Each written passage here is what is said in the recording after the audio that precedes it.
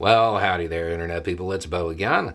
So today we are going to talk about loyalty, and pledges, and oaths, and Asa Hutchinson, and the Republican Party. Because Hutchinson had some questions. You know, the Republican Party, they want any candidate who is going to be on the debate stage running for president, they want them to sign a pledge, take an oath that says they are going to support the eventual nominee. Given one candidate's legal entanglements, well, Hutchinson had questions. And according to the reporting, the Republican Party was just like, tough. If you want to be on the debate stage, you have to take this oath. You have to sign this pledge to remain loyal to whoever the nominee is. I mean, I understand where Hutchinson's coming from on this one. It makes a whole lot of sense. He was seeking some kind of clarification, an amendment, because he believed it to just be inconceivable that the Republican Party would demand that he remain loyal to somebody who might be convicted under the Espionage Act. He said, I'm not going to vote for him if he's a convicted felon.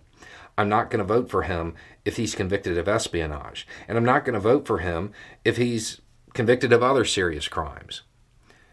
And I'm not going to support him. They need to put a little rationality to what is said in that oath or that pledge. I mean, it makes sense, right? The ultimate irony being, of course, that if pledges, oaths, and loyalty meant anything to Trump, this conversation wouldn't be taking place. They're demanding people who apparently take an oath seriously, take a pledge seriously. They're demanding that they extend that oath to somebody who would never abide by it.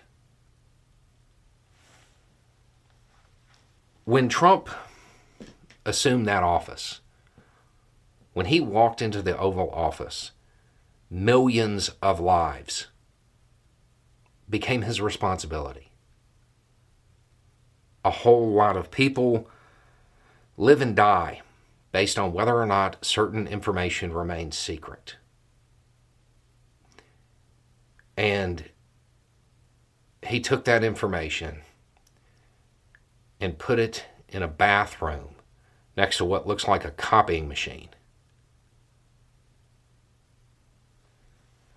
I don't know that loyalty and oaths are something that are really going to be honestly extended to the former president.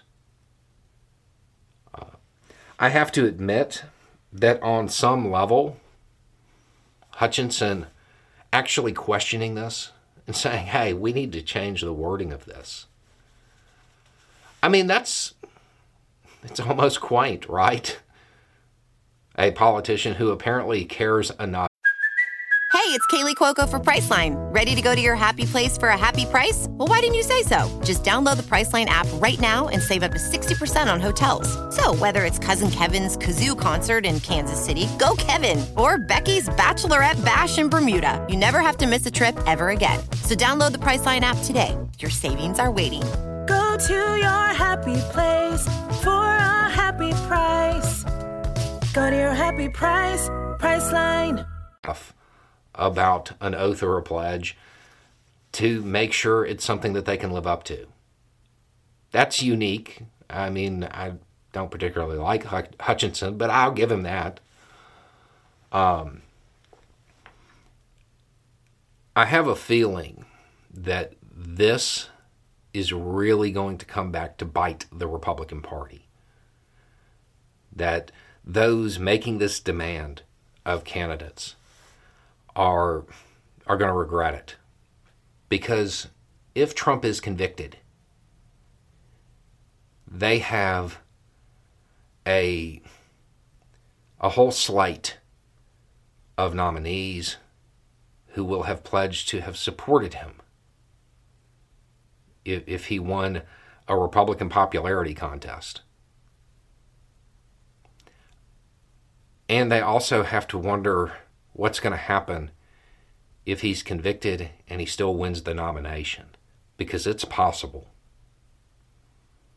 Then you have a whole bunch of Republican candidates who will have attack ads for the rest of their careers because they took a loyalty oath to somebody convicted under the Espionage Act.